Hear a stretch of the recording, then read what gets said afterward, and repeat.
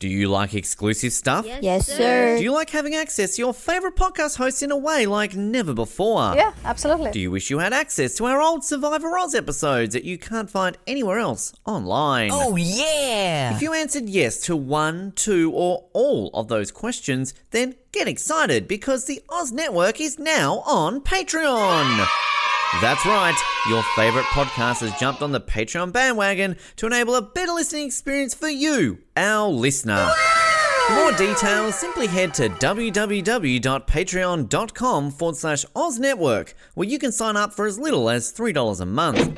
It'll be the best decision you make since that last bad one you made.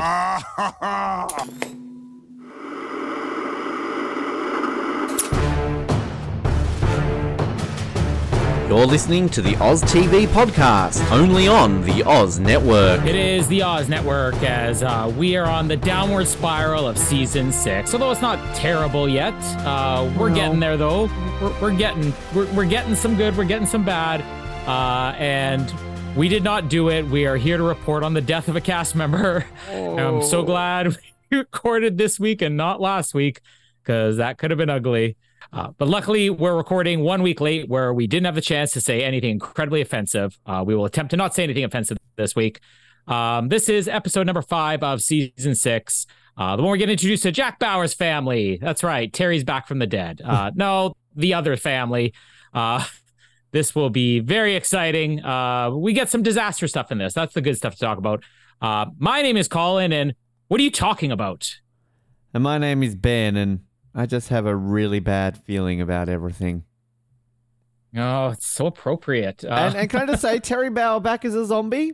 Probably a better storyline this season. I'd be on board. Hey, I mean, she had amnesia for the last 5 years. Yeah. That would have been the explanation. I mean, riding around on her cougar? what do you call it?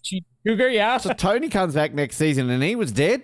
And everybody accepted that more than this season. Can we start out with the elephant in the room about dear old... I was about to say, yeah. Yeah, this is very awkward when this happened this week when we were about to talk about him. This is very strange. I woke up, 2 days ago or 3 days ago maybe, for a message from you saying, well, this is awkward. And this is the actor who played Josh Bauer, again, introduced in this episode. His full name here is Evan Taylor Ellingson. Great actor. I'm going to say bad character. I'm sure he's done some other good stuff, but we've already said we're not fans of his in the season leading in. I don't know if anything on this season is going to make it up, but all I could think was, wow, if we had recorded this last week, I guarantee we would have been canceled by now, or we would have had to have had one of those preemptive messages. The following episode recorded before the untimely death of Evan Ellingson. Yeah, he passed away this week. I don't know if there's a cause of death that's been revealed or anything. We're doing this as a tribute to him, I guess. I did see that he did do one thing that I was familiar with. You ever watch the show Titus? It lasted for a couple seasons. It was kind of like a small Fox cult show in the early 2000s. No, I can't say I did. Okay, well, he played the young version of the main character. And I mean, I don't remember him specifically from that, but I like that show, so I'm assuming he was decent. See here, he was in a couple episodes, quite a few episodes of CSI Miami. Well, yeah, that's what it was. I mean, I saw the headline on CNN, and that's what they led with. It was like CSI Miami actor Evan Ellingson passes away. And I sort of saw the photo, and I'm kind of like, he looks kind of familiar. Like, it said only 35. Well, this is pretty sad. So, I don't really check in on CSI Miami actors. I sort of, not really my repertoire of shows I religiously watch. I watched it for a little bit, but never, couldn't tell you anything about it after all these years. But I just happened to click into it. And then when they said also known for his roles in 24, and I'm like, who did he play in 24? And when it said Josh Bauer, I'm like, no, we're about to start talking about him. Like, it was actually one of those really freaky moments. And look, I'm going to put out a formal apology right now to the late Evan Ellingson and his family, because everything that I say is going to be about his character, Josh Bauer, being easily the worst character in 24 history, alongside Ricky Schroeder when he comes in later on. And we have some very, very bad scenes this season where both of them are just by themselves on screen. But I having not seen him in many other things, it's hard for me not to separate him from this character because I don't think he's a very good actor in this season. I'm sorry. Yeah. I'm sure he is a great actor, and I'm terribly sad that he's past 35. He's ridiculously young. Yeah. That is tragic. He's 1 year younger than both of us. Yeah, 1 year younger than me, 58 years younger than you. It's very sad. And, you know, at the time of recording this, a cause of death hasn't been announced, but yeah, it's just ironic's not the word, but it's just one of these moments where, like, yeah, we killed Roger Moore, yeah, we killed Sean Connery, but then it's also a case our hands are clean. Didn't kill Matthew Perry. I'm glad about that one, but like, it's we're kind of getting into this period now of this show that we're covering where we're losing some pretty prominent names in this show. We obviously lost Annie Wershing, we lost Gregory Itzin, we've lost a few others along the way, but. You know, we're losing like these big names in seasons that we're covering. Obviously, Annie is going to be a big name we're covering next season. We've just covered Gregory Itzin. Now we're about to cover Evan Nealingson. I mean, he's never a major star, but he's in this for 2/3 of this season. And it's just a little bit on the nose that the first week we're covering him, he dies that week. Maybe he's like, I know they're going to bag me out. I'm not for this world anymore. I can't do it. The Oz Network won't accept me. I'm going to go out peacefully. So... Maybe. I don't know, Colin. Yeah. It's still no cause of death reveal. Not that I'm curious to know, but in case anybody listens to Ben and Colin, they're at it again. We should remind people this isn't foreign territory for us, having some hatred towards a child actor on the show who died, because we went through this with Megan in season 2. She had been dead for years before we actually got to it. But this is the first time it's happened, like, right on the nose, right before we're about to start talking about it. But we will say rest in peace, Evan Ellingson. And I hope I find some positive things to say about you. There's very little this week. So we'll have a week to mourn before we actually get to some of the more other stuff. Also, I wanted to fill you in. We have an answer, at least one answer so far, to our poll of the season, Team Tabs versus Team Tables. Oh. So I actually had the day off yesterday, and Jamie and I took my nephews. We visited my sister-in-law at her work.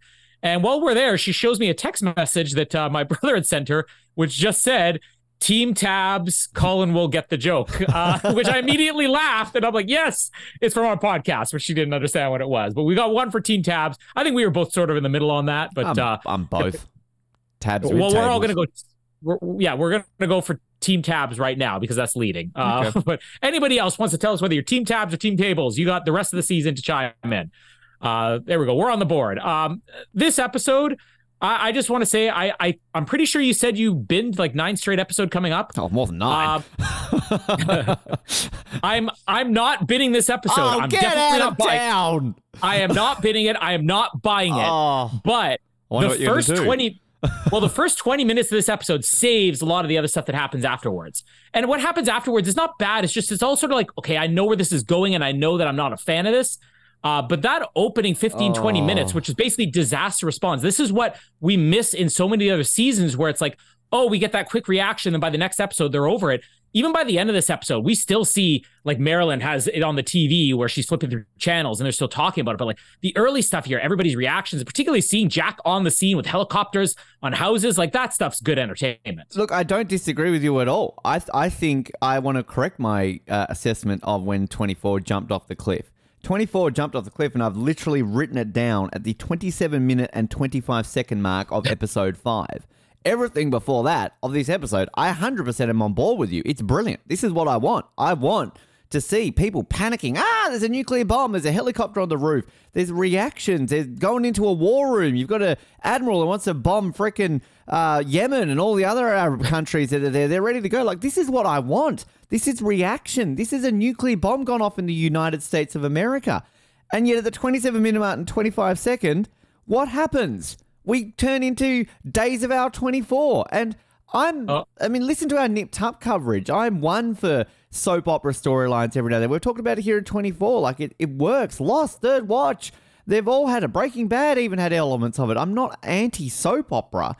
But when you have such a significant drop, and I'm sorry, any episode that ends with Jack Bauer putting a plastic bag over his brother's head, we have a scene in which Jack Bauer's brother, who we found out is Bluetooth guy from last season out of nowhere, has a very over-the-top Young and the Restless moment with Marilyn, maybe the third worst character in 24 history.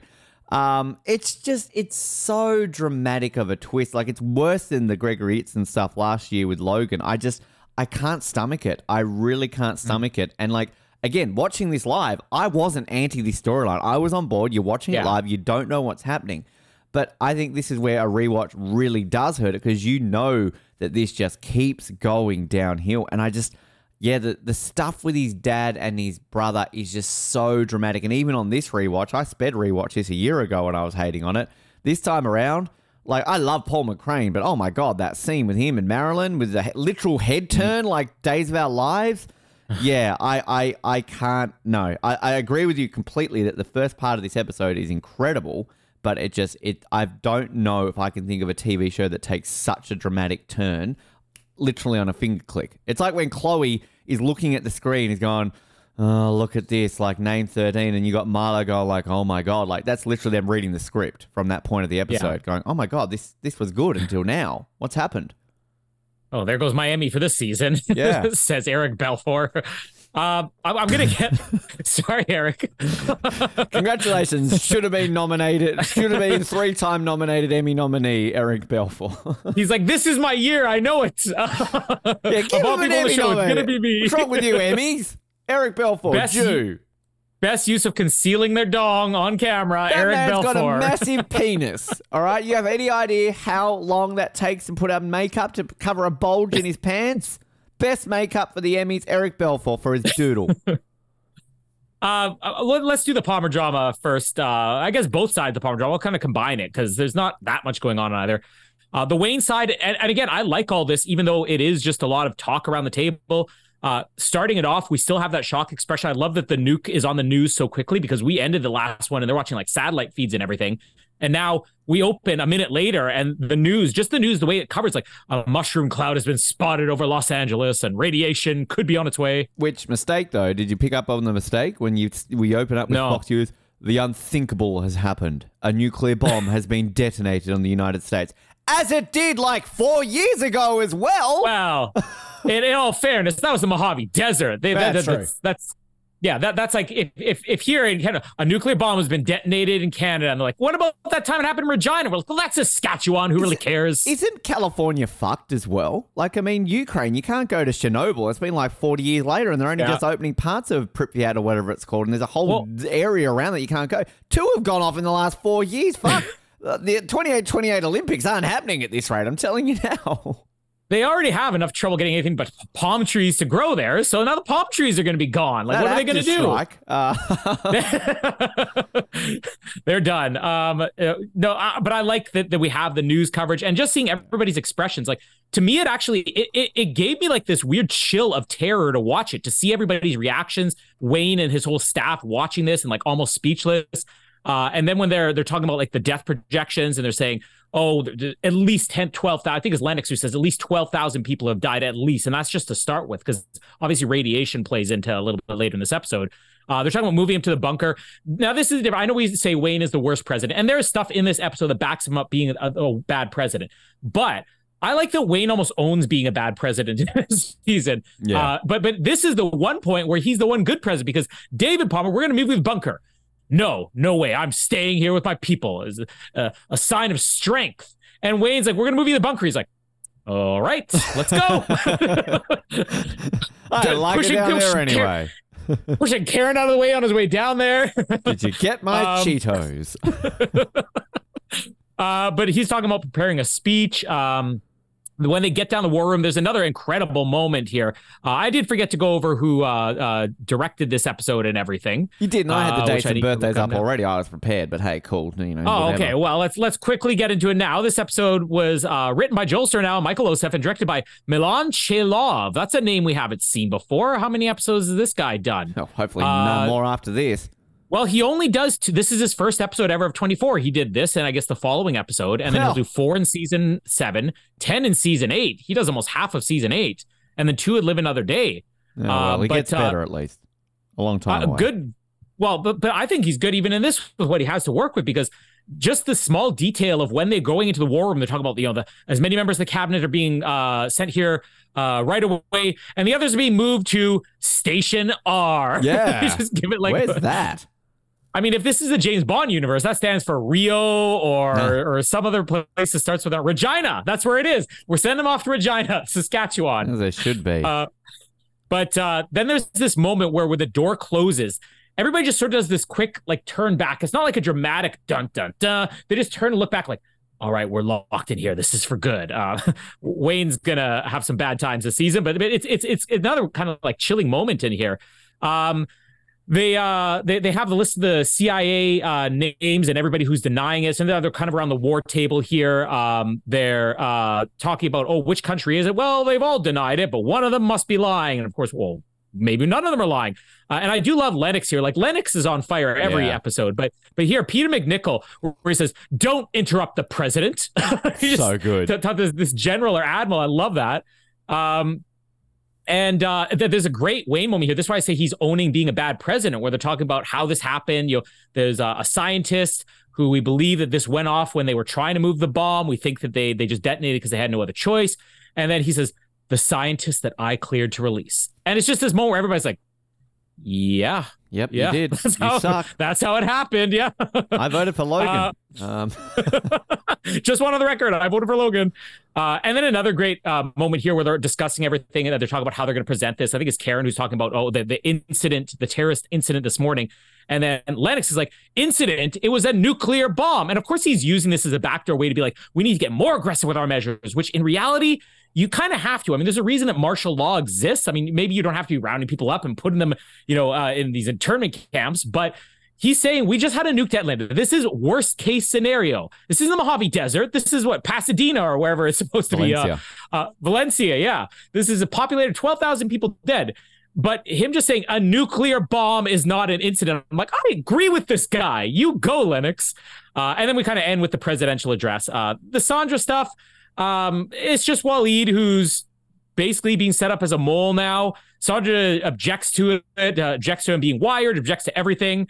And then we have Waleed going to the guy who earlier was saying, "Oh, yes, this will be a day of reckoning for the United States," or whatever it is he says. And this guy's now not talking. So tell me more about these terrorist plans that you have intimate knowledge of. And the guy's like, "Excuse me, who are you? Do I know you?" "Oh, you're the guy who I gave the mineral water to. That's who it was."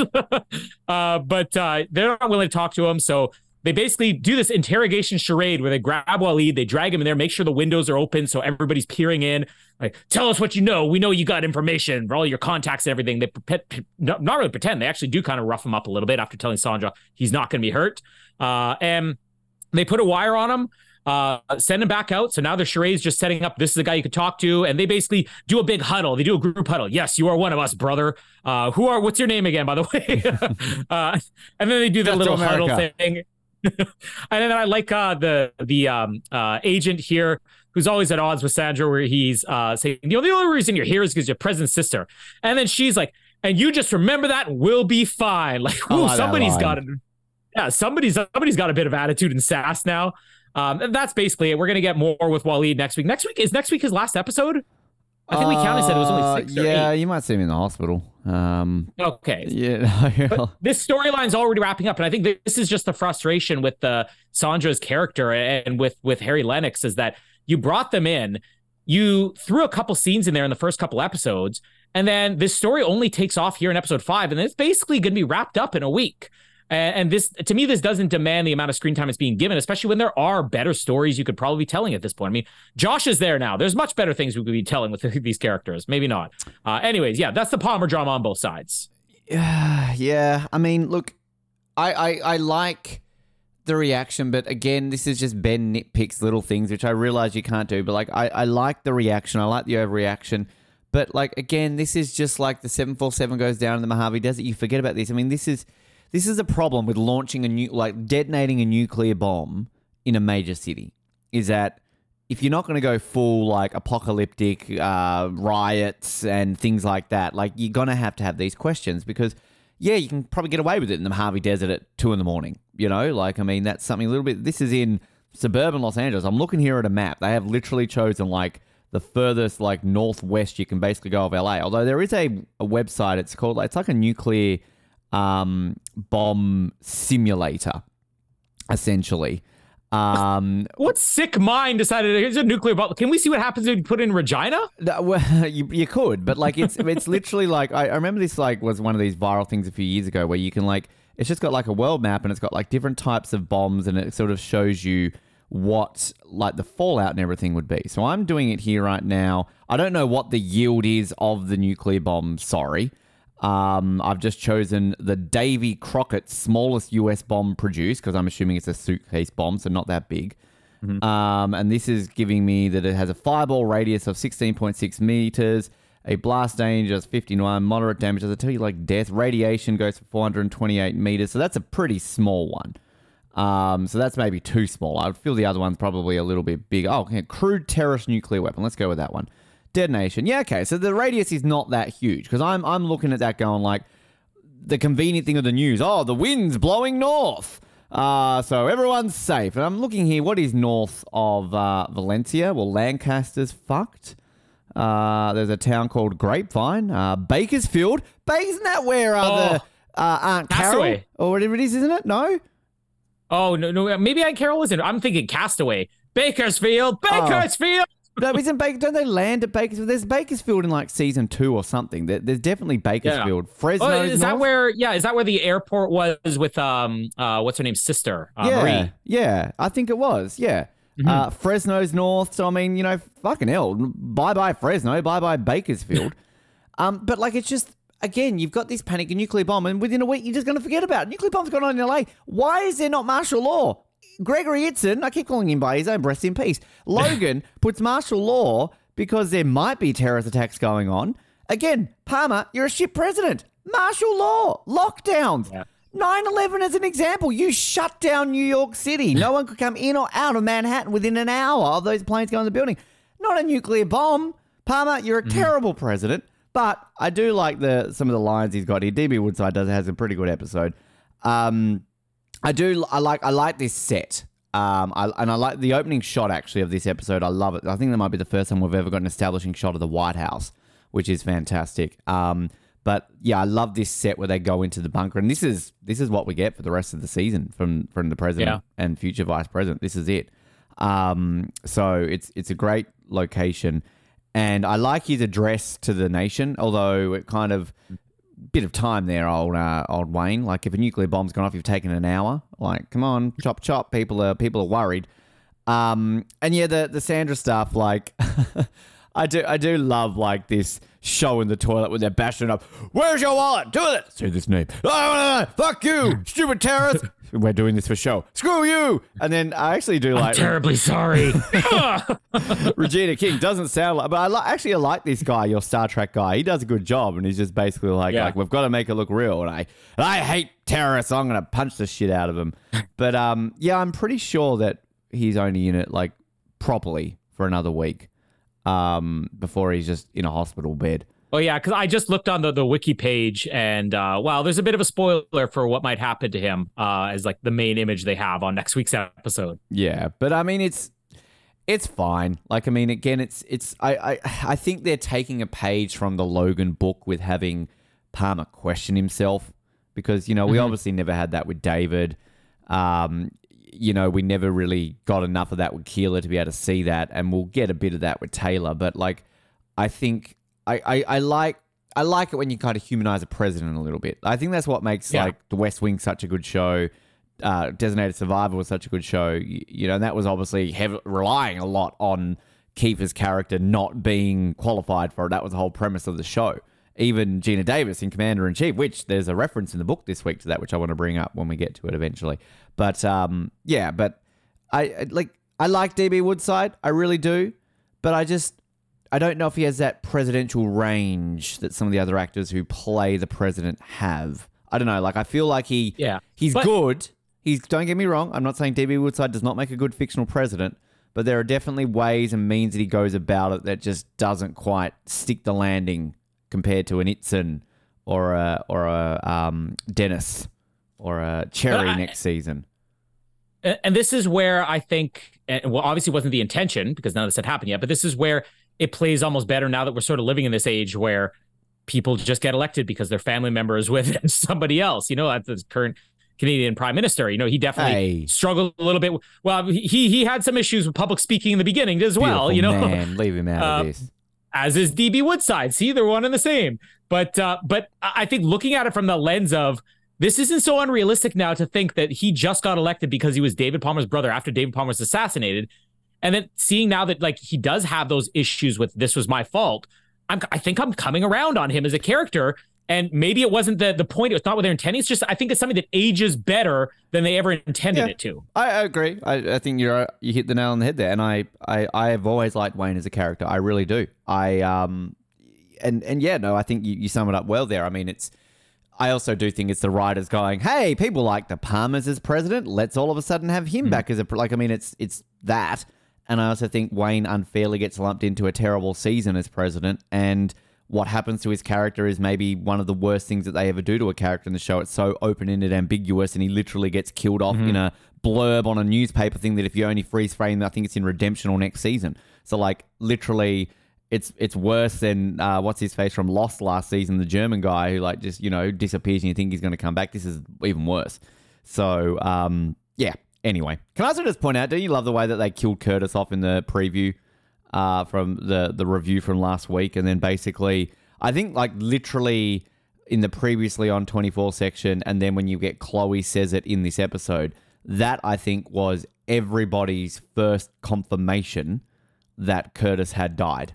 And that was kind of just like this moment of just passing where you're like, oh yeah, Curtis got shot last week.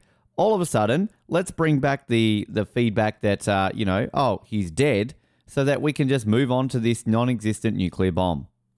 Yeah, and I was specifically watching, too, the previously on, like, where does he get shot in the neck? Does it graze his neck? Does it go straight through? Do we see his Adam's apple explode all over, what's his name? Didn't quite look as vicious on the rewatch. So the rest of the stuff here, we'll kind of tie the beginning of Jack in with the villain stuff, which is a small part of the plot, but still be important. Jack, when they just him watching that cloud appearing is amazing. You got that civilian guy, Chuck the civilian, who comes, help me. There's a helicopter on my house or whatever it is. I do love where Jack's like, oh no, don't leave. Don't go that direction because of the radiation. The guy goes, what are you talking about? Did he not notice the mushroom cloud that is towering above Valencia right now? He was in a helicopter and he said he's in shock because he didn't know why he crashed. And then Jack's like, oh, it was a shockwave. There was a nuclear bomb. So he obviously doesn't. He's like, crash a helicopter. He's like, fuck, help me. So I think it makes sense. I think that I would probably notice the mushroom cloud towering over the city. Or I'd probably notice the giant flash before the shockwave too. What was that? What is that giant flash over there? That kind of looks like a cloud. Whoa, what was that big bump? Ezra Miller. This stuff with the helicopter and I was going to say the tree on the house is great. I mean, just the budget, the effects, like the fact that this season they had as much success with season 5 that they were able to afford some of these bigger budgeted special effects. Seeing Jack crawl on top of the house, wedge the door open, and then get these guys out just for the sparks everywhere. The helicopters are crashing on the ground. That's fantastic. Well, it's actually, can I just add, I think this might be part of that same, you know how we had that when they blew up the house the other week thinking it was Al-Assad. I think this might be part of the same complex because in the book it says that the special effects supervisors Stan and Scott Blackwell revealed that the house helicopter crashed into is actually part of an eminent domain subdivision in the LAX that productions frequently use for demolition shooting. So I think it might be part of the same area that they did that. The same area. It does look epic. It's a great set.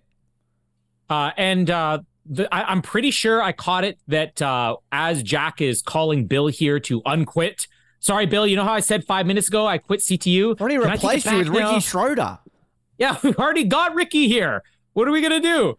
But do we actually see, what's his name? Fayed drive, our good friend here, Fayed. We see him drive past because I'm pretty sure you see out of his window the helicopter on the roof. Because he's the one who nearly hits that girl in the street. So when everyone's going like, like that little girl runs in the street. And he's just like, but you do because you get a lot of good old Adoni in this episode just looking almost like sad that he's done it. But I think he's more pissed off at the fact that he's like blown up accidentally blown this bomb up. And he's lost his scientist. He's sad. Yeah, well, and now he's got to call up his good friend here, which I don't know if you knew the trivia about this. So this guy that he calls up, He's in a couple of episodes he was in. Darren McCarthy. Too many. Too many Darrens or too many, accomplices? Episodes. This guy, don't even get me started. Well, okay, I love the introduction of him. Like, I don't remember what my feelings are of him for the whole season, but I love this introduction where he's like, all right, I'm out of here. I'm on my way to Vegas. He goes, what if I double your money? That is tempting. And then when he eventually picks up his girlfriend and she's like, oh, I'm standing out here. People are mistaking me for a hooker. Because it's funny because I don't remember he picked up a girlfriend here. But when I'm seeing this, I'm like, why is he picking up a hooker? And then, of course, she says, people think I'm a hooker standing out here on the corner during a nuclear explosion. But this role was apparently supposed to be Eddie Izzard. I don't know if you read that actually, trivia. No, I did know that. As soon as you say that rang a bell. Because obviously they have a lot of like sort of people of the British persuasion doing cameos in this season because a lot of people were fans. I mean, they get Stephen Fry as a prime minister in a couple of seasons. So yeah, big in Britain. We've never really talked about that. 24 was huge in Britain. I mean, Eddie Izzard was actually, it was only because of the last minute he had another project which he couldn't get out of, but he had signed on to play this Darren McCarthy role, which would have been great. I would be more on board with this if this was Eddie Izzard. Thank you. Well, I could just imagine like current Eddie Izzard, where he decides to do interviews wearing a dress and stuff like that. Eddie Izzard in a dress. I'm on my way to Vegas. And then he's picking up his hooker girlfriend. That would have been I see it as Eddie Izzard. It definitely, like, this is a very Eddie, like, even this actor, I think they've gone out of their way to get someone slightly Eddie Izzard-esque. Yeah, with a dress. Yeah. Eddie Izzard in a dress. I'm on board. Eddie with a dress. That's what we needed.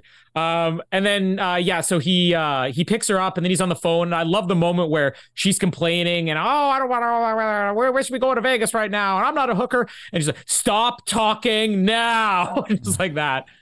He's basically just placing some phone calls. He's like a go-between guy for Graham here. We'll get into the rest of the Graham stuff later, but, I don't know if you have anything you want to add on this, the evacuation process, the Eddie Izzard and Fayed and this guy. No, look, the stuff with Jack and the helicopter is great. I love this. I want more of this, and it's just taken away from us. I mean, even Kiefer, just like him, like this is one of these rare episodes where they take what they had from Jack and don't just blink and miss. Like, I mean, my criticism of Tony's quote death and the follow up was just Jack was on the phone next minute. Oh well, Tony's dead. Moving on. Like, I still want him having a bit of a tear in his eye. I still want him to, like, take a moment to recover. I want him in that room with Kim when Chloe comes up to him, are you okay? No. Like, you got to humanize Jack sometimes. You really do. And they do at the beginning of this episode when you've literally got Jack still just fucking, like, he's staring at this cloud. He doesn't know what to take. And then that phone call with Bill when he's basically like, like, I'm back. And Bill's like, oh, I thought you quit. And he's like, not after this. Like, you're like, yeah, fuck yeah, Jack Bauer, Revenge America. Like, that's what I want. And then again, they quickly, piss that down the toilet when he's putting a bag over his brother's head. But yeah, I love all that. This guy, like, it's just, I think they're trying to inject a bit of comedy into something with this. And I see what they're doing with this character. I do. But, like, again, maybe that's just where the Eddie Izzard bit would have made this better. He annoys the fuck out of me, Darren. Like, and this woman, like, and just, because do you remember who the guy is that they get to help them with the chip? Do you remember who it is?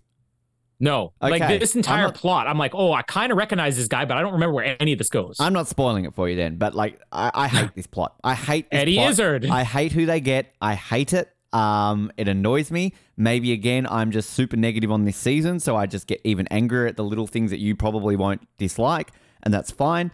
But yeah, I know where this is going, and it annoys the fuck out of me because it's one of these convenient plot lines that they've got to use to create extra drama. I just want to give a bit of a prop, and I'm not just saying this about Adoni because at the time of recording this, we're interviewing him in the following week, so we'll probably air this. I'm assuming maybe in this next week or so. We'll work that out. But I actually want to give props to him because he doesn't really have a lot to do in this episode. But I kind of do like this sort of just underrated performance of him kind of panicking and kind of I like him like looking around at the destruction that he's seeing because he's not a sympathetic villain. He's not one of these ones who sort of regrets his decisions. I like a villain who's just straight down the barrel. I want to kill people. But like you just kind of see this sort of look at him and it's almost just a frustration because this isn't his plan. You want to blow up Valencia? 12,000 people? Pfft, please. Like he wanted to blow this up at a Lakers game or like downtown or something like that. So Hollywood, these damn actors on strike. I want to watch my favorite show. I'm going to blow you all up. I I want to see the Hollywood sign collapse. Oh, we just fixed that thing a couple decades ago. We only dropped down the O and the D. Damn it! But yeah, like just an underrated like little performance from him, and we get the first mention of our Russian guy that is going to sort of be the Greidenko. Who's going to be the I guess you think is the new villain. When Fayed doesn't really go away as a villain, and then it's kind of Jack's dad is the villain.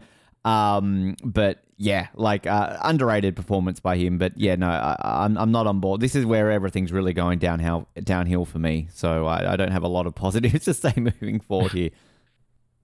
The CTU stuff's not terribly important. We'll just quickly cover that before getting all the Jack and Graham. Props to Mary Lynn at the beginning of this episode. And Morris too, yeah, because we're seeing her. She's really responding again. She's not the character you normally would go to actually do this. Everybody has those reactions. Milo, Bill, everybody, but it's Chloe that's actually. Chloe's the one who gets to verbalize in this. Like, I can't believe this is happening. Like, what is going on? But I do find it a little bit far fetched when they're talking about where are all our field teams. It says, well, all of our field teams are at ground zero. Now I know that you were probably trying to divert everybody you could to intercept this bomb where you thought it was before they had it active. But the idea that a city the size of Los Angeles, that you could get every field team you have there and they're all killed by the bomb. I mean, Jack's, barely outside the radius and he's alive. Like, somebody's still alive here. I mean, Ricky Schroeder's alive, right? Oh, don't remind me. we get a nice Karen and Bill call here, just sort of checking in. That. And then Chloe and Morris, and Chloe having this one dramatic moment, like, people I know keep dying. Like, I just want Morris to be like, have you ever thought that you might be the problem? But I'm actually wondering here. I'm like, isn't this the line of work? Like, it's CTU. People die every day. This is the most dangerous job in Los Angeles. This shouldn't be new to her. People I know keep dying. Imagine Carlo Rhoda just like, all right, I'll take a step back here. So, but then she has. I'm not feeling well. Yeah, I'm going to take a sick day. But there's this moment where she's talking about all the sockets that aren't opening or something like that. And she says to Morris, want to help me boot up some routers? And he goes, who wouldn't? I love that line. Yeah. They're really good together. Assad arrives at CTU. I feel like they're just kind of dragging out the Assad thing here, although it is nice that unlike some of the past couple seasons we've had where he's just over it right away, this entire episode is all reaction to this guy's a terrorist and he's responsible for Curtis dying now, our friend, our coworker. They do a little bit of questioning of him. I love the line that he has. He says, I'm not your enemy today. And I'm like, okay, but what about yesterday? Nadia does all the interrogation of him off camera. And then she basically comes back with a report. So I think he's telling the truth. He actually did come here for peace. Morris has a nice little moment where he mocks him a little bit. It's like, oh, okay, so the guy's responsible for terrorist attacks over the last 20 years. Oh, would you like a mineral water? Oh, is the room temperature okay for you? He basically, they've now tied this where they're looking through all the contact names and they come up with the name Greidenko and then they cross-reference it. And this is where they find that it belongs to, what is it called? BXJ Technologies or something like B. Arthur Technologies is what it belongs to. And as soon as they say that, like they draw this out well. And I can remember for the first time, I don't think that I knew that it probably was not announced that this was going to be like Jack's family, because I'm pretty sure that you find out Graham is his brother in this episode too. But this moment where they're like, oh, GX Arthur Industries or whatever. And then Chloe goes, I got to show this to Bill. She shows it to him on the screen and of course drags it out, but she could just say, by the way, Jack Bauer's dad's involved. She goes, look at your screen. Okay, you want to just tell me what's on the screen? But then he says, Philip Bauer's company. And then they kind of mention here that Jack hasn't talked to him for like 9 years or something like that. And they do place the call to Jack. I'll pick up the rest of the Jack stuff after this, but the Jack phone call where they tell him it's about, this is B. Arthur Industries and your dad, and we're going to send somebody to question your dad. Like, why didn't he just say 5 minutes ago, every field agent is dead in this explosion in all of Los Angeles, but they got somebody to send to him? But Jack says, no, he won't talk, but though there's a chance if I go alone. So he calls Sam here, Sam at the house or Sam at the office where this is supposed to be. Oh, sorry. I can just see Ben feeling sick. So he calls up Sam and then he's saying, oh, your dad's not here right now. He says, oh, what about my brother? I don't know. You could try him. And we talk about dad having regrets or whatever about how everything went down with them. So you get there's some history here. And now I really don't remember that much about what the reveal was. Although I do remember that moment we're to next where you have Graham and you realize, oh, this is Graham Bauer. And when Jack's calling him and everything, that I actually remember. And I actually really remember being like, whoa, that's a good twist. I don't think that I was quite looking at the dad as a villain. I think that's kind of the intention, although it's the fact that Graham starts covering. We'll cover more of the Graham stuff, just sort of the reveal here that he's involved, but he's still gagging. But the reveal of Graham is this guy from season 5. I remember being like, ooh, that's a good twist. And he's Jack's brother. And I think the fact that Graham is who he is, you're not thinking the dad. Whereas everybody else is like, there's something about the dad.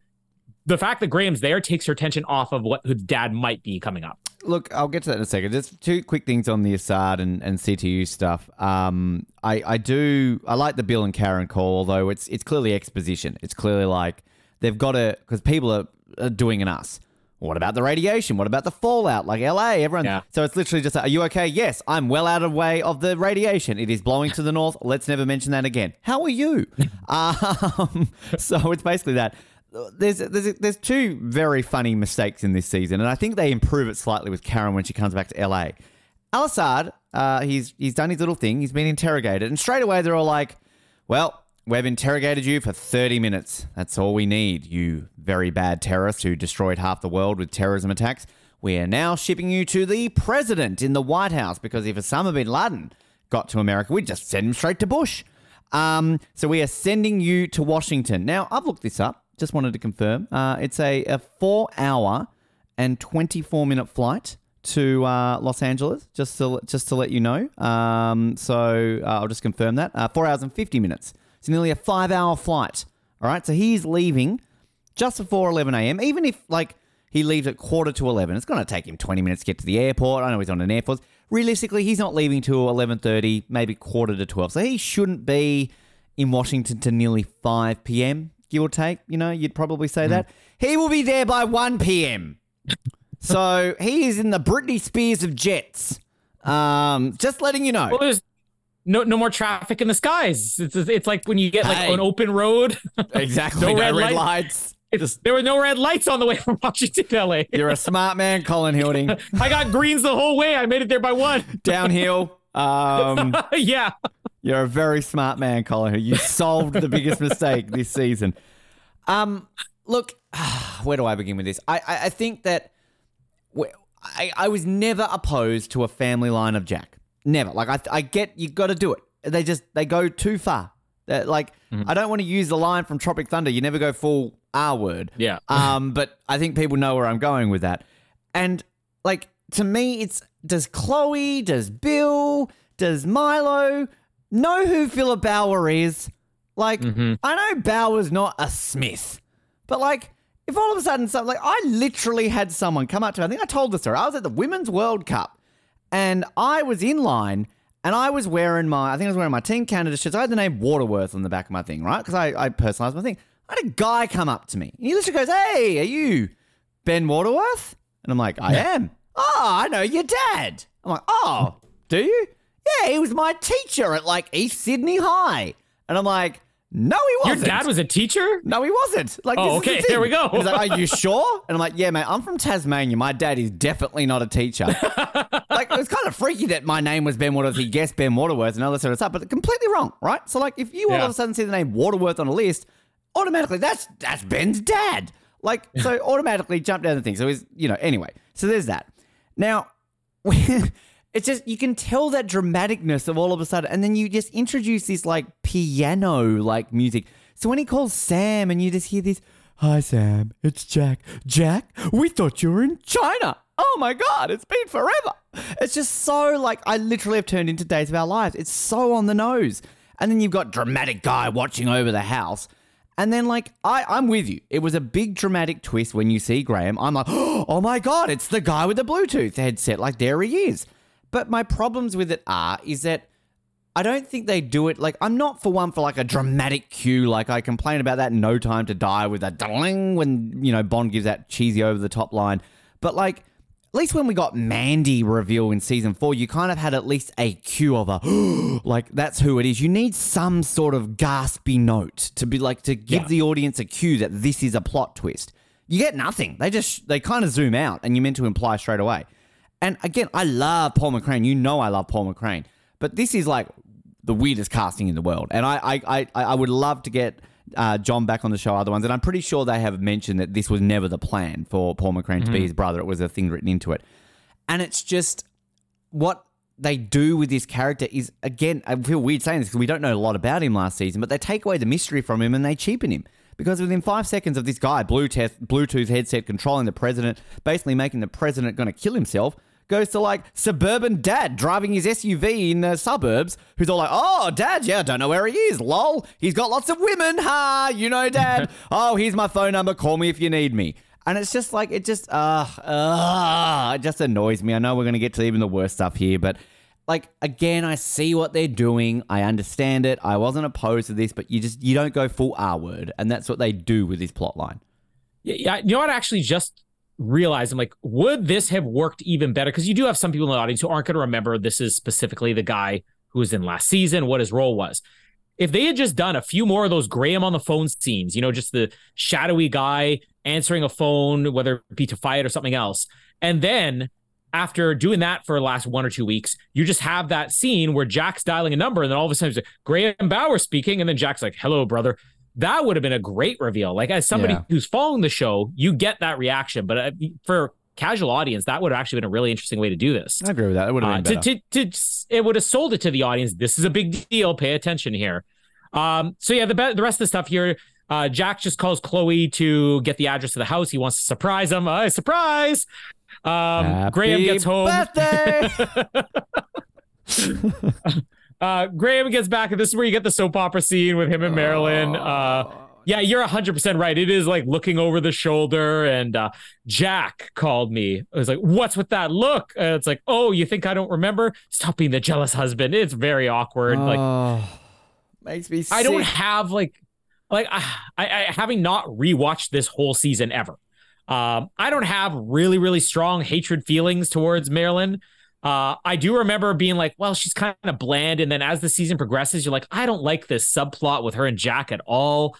It's more just a distaste for the subplot.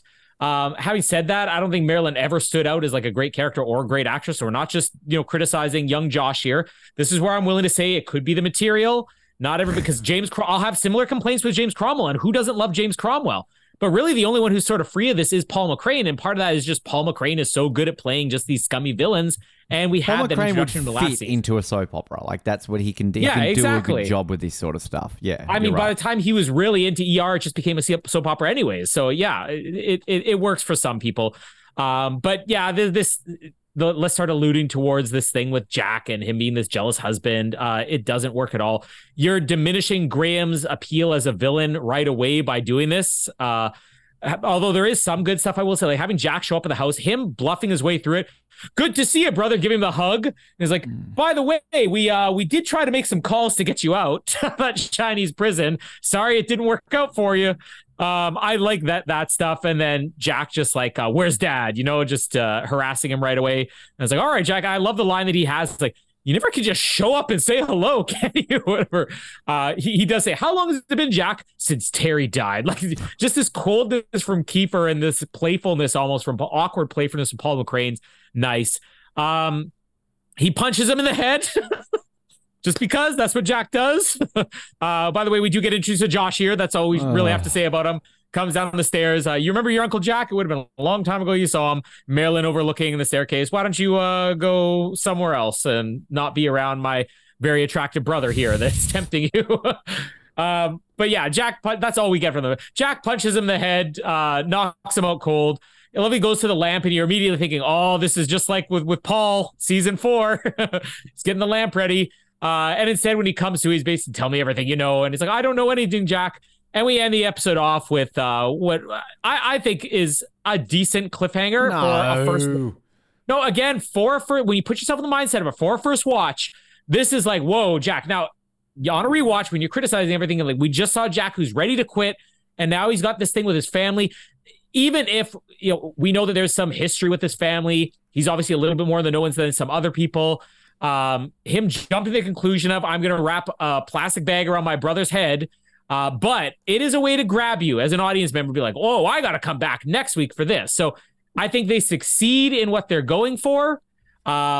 As an audience member who knows where the story goes and you're kind of dreading everything that's going to come after this, I still don't hate it. I still think it's like, it's gonna definitely get worse from here. That's the best thing to say about it. It could definitely get worse from here. But it is a good way to grab an audience to get them to come back the next week. I just want to quickly add before I get to this, because it's going to be all negative from here. I was reading in the book, thanks Tara DeLulo. She's not DeLulo, sorry, Bennett. There's an interview with James Cromwell. And it actually starts at and says, while some people expect Akiva's father, Donald Sutherland, to be, because that's his father, to be cast as Philip Bauer, conflicting schedules didn't permit that to happen. So obviously we got John Cassar to say that in the reunion.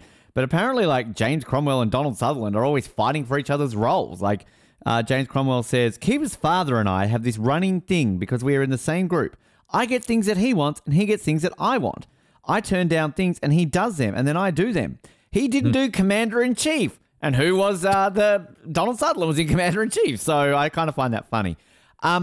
Look, I just, like this scene between Marilyn and Graham and Josh, like I really am so sorry that Evan Ellingson died this week. I really fucking am, because I can't not be annoyed by this kid as soon as he comes on screen and he has this like look and Dad comes in, Dad, there's a bomb. Like, oh, what are we going to do? And then like, just like, go upstairs. Your mother and I need to talk. Like, where does this come from? So, like, why did Graham gets a phone call from Jack? And it's all like, oh, like, why does he straight away come in and be like, go upstairs, I need to talk to your mother. So, we haven't heard from Jack in 9 years, and he called me. You fucked him, you bitch. It's like, that was 9 years ago, Graham. Doesn't matter, I'm a very jealous man. I'm going to do a dramatic head turn to the camera. And then she's all like,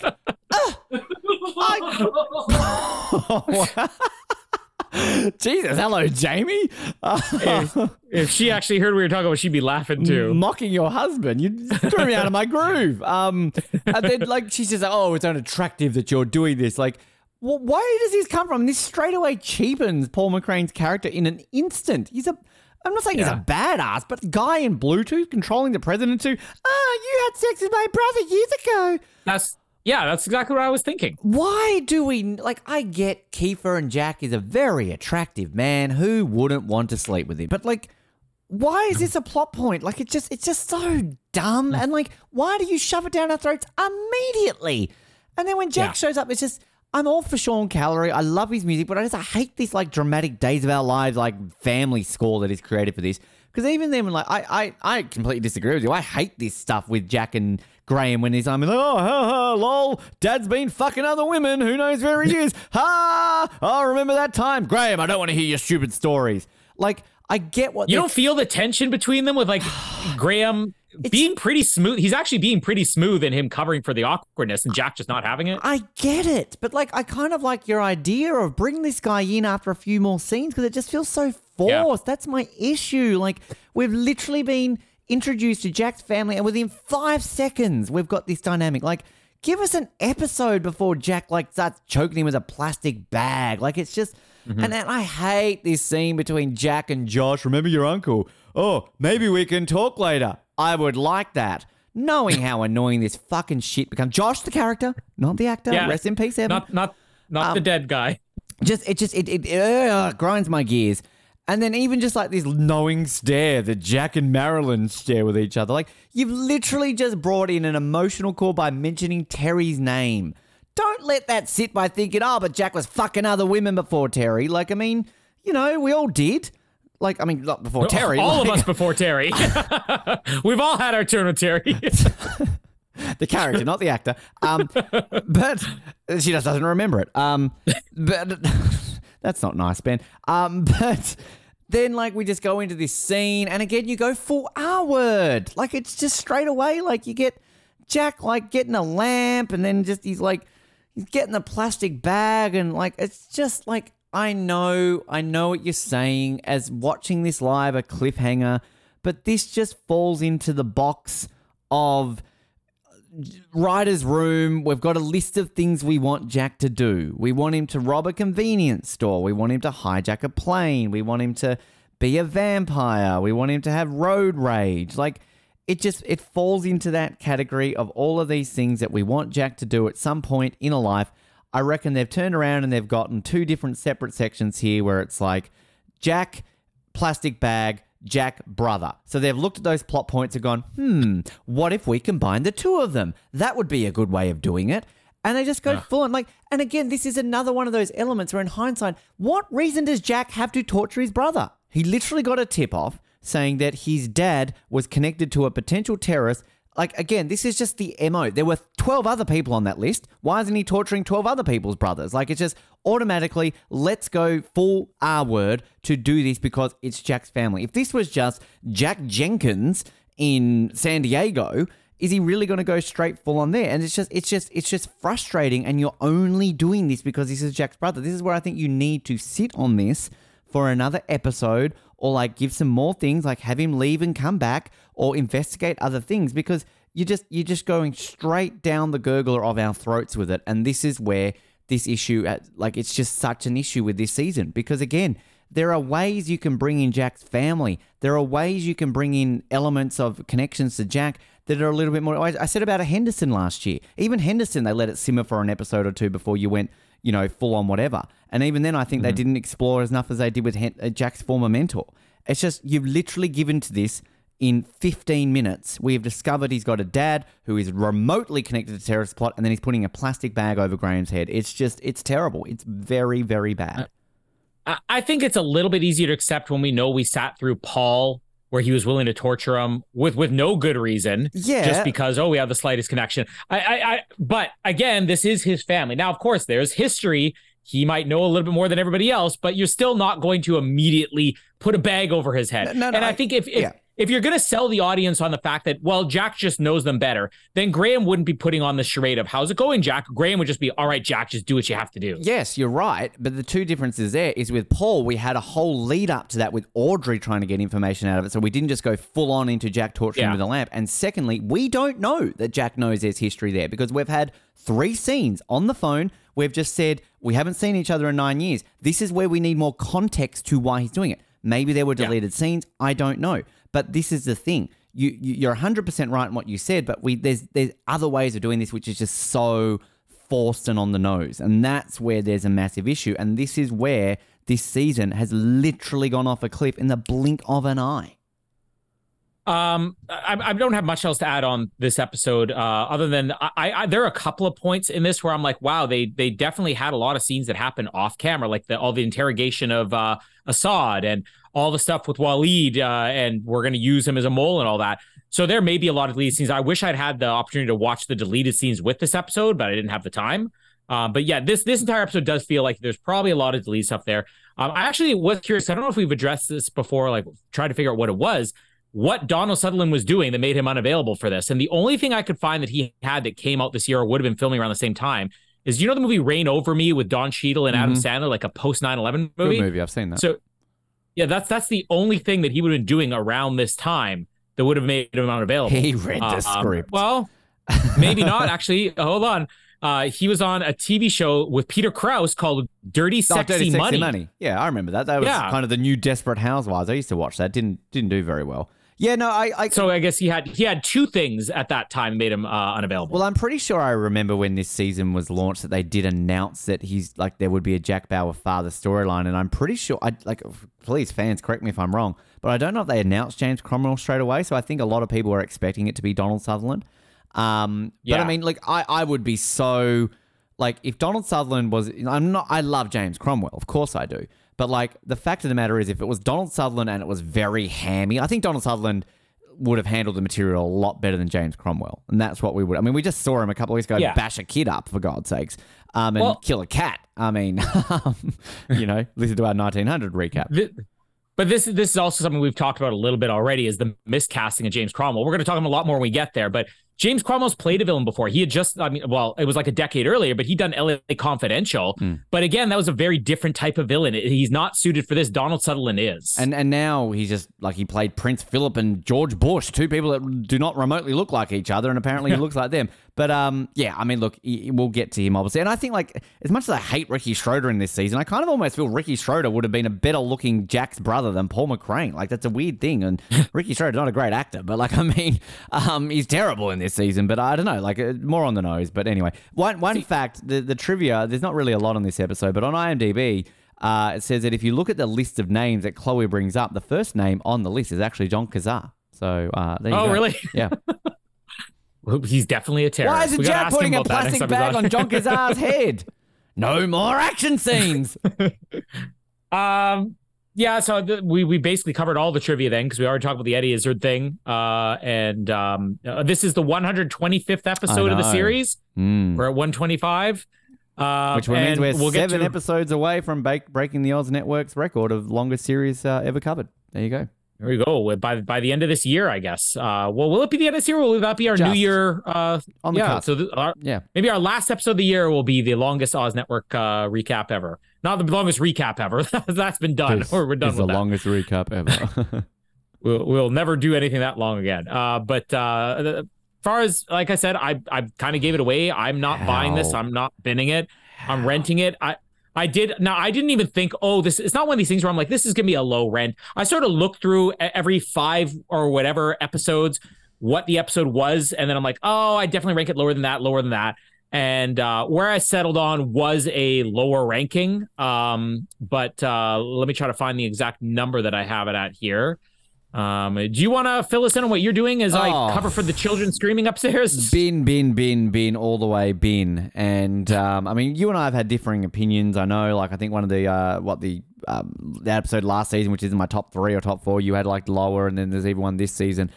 Just to remind people, last week I ranked last week's episode at number 7 overall so far. That will end up at number 9 on my list overall of all 216 of these episodes.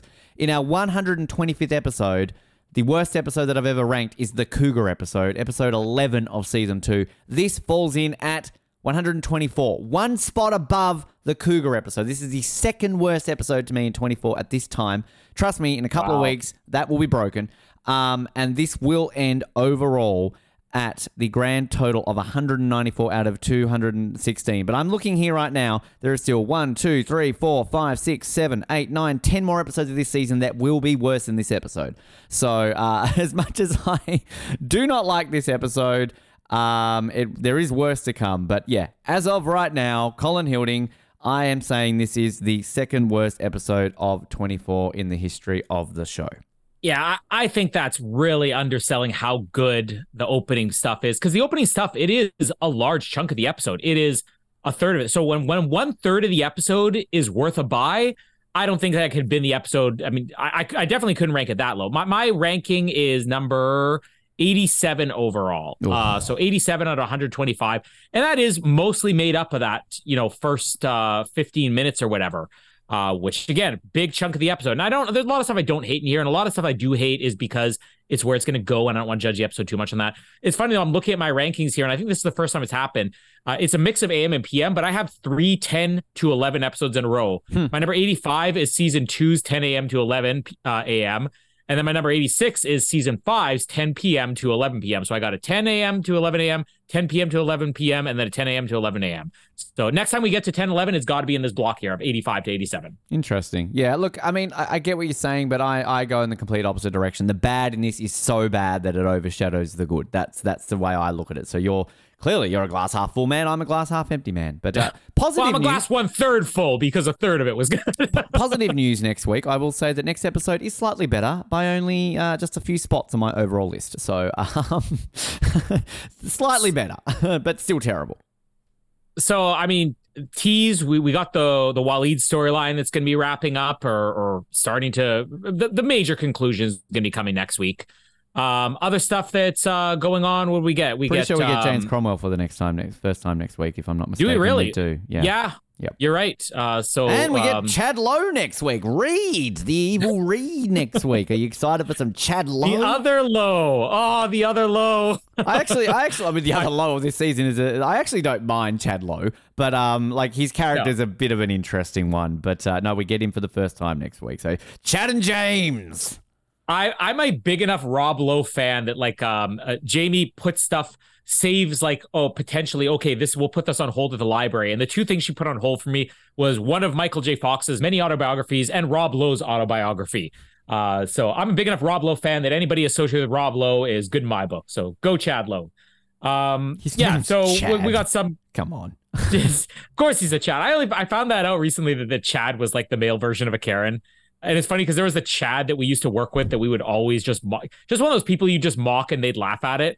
If you're going to pick on somebody, it's always going to be Chad. So when I found out, I'm like, of course it had to be Chad. I think I mentioned during our Freddy Got Fingered episode, if you ever watched Charlie's Angels, the thing is, was it the Chad? No, the Chad was great. Yeah, you'll get that if you've seen Charlie's Angels. We will be back with Back to the Future 3 this week as well. We will wrapping up Back to the Future month, and maybe a review of the Marvels coming out soon too. And Adoni, hopefully this week or the next, we'll have a chat with Fayed himself. Well, our first interview was James Morrison, the last one that we had. I think so. An official interview, not the reunion. Yeah, not the reunion. Would have been. It's been a while since we've had a 24 actor on the show. So I'm pretty sure it would have been. So I'm looking forward to that. Obviously, at the time of us doing this, we haven't actually done the interview. Actually, no, our last chat was with Jacqueline Rosen, with Janet. So technically, even we're forgetting about poor old Janet now. Like, come on. I feel bad. But no, it will be good to have him, an actor on the show. And sorry that I forgot about Janet. So stay tuned for some exciting stuff coming up. And we'll be back next week with the less exciting stuff as season 6 continues. My name is Colin, and you want to help me boot up some routers? And my name is Ben, and stop talking! Now! Thanks for downloading this episode of the Oz Network.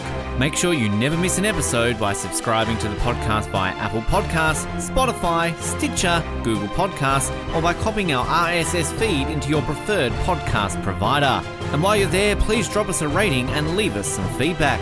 You can also be sure to stay up to date with all the latest episodes and happenings from the show, as well as finding out how you can get involved in upcoming episodes by following our social media pages on Facebook, Twitter, and Instagram, as well as getting everything you need under one roof at theoznetwork.net. Thanks again for listening, and we'll speak to you next time.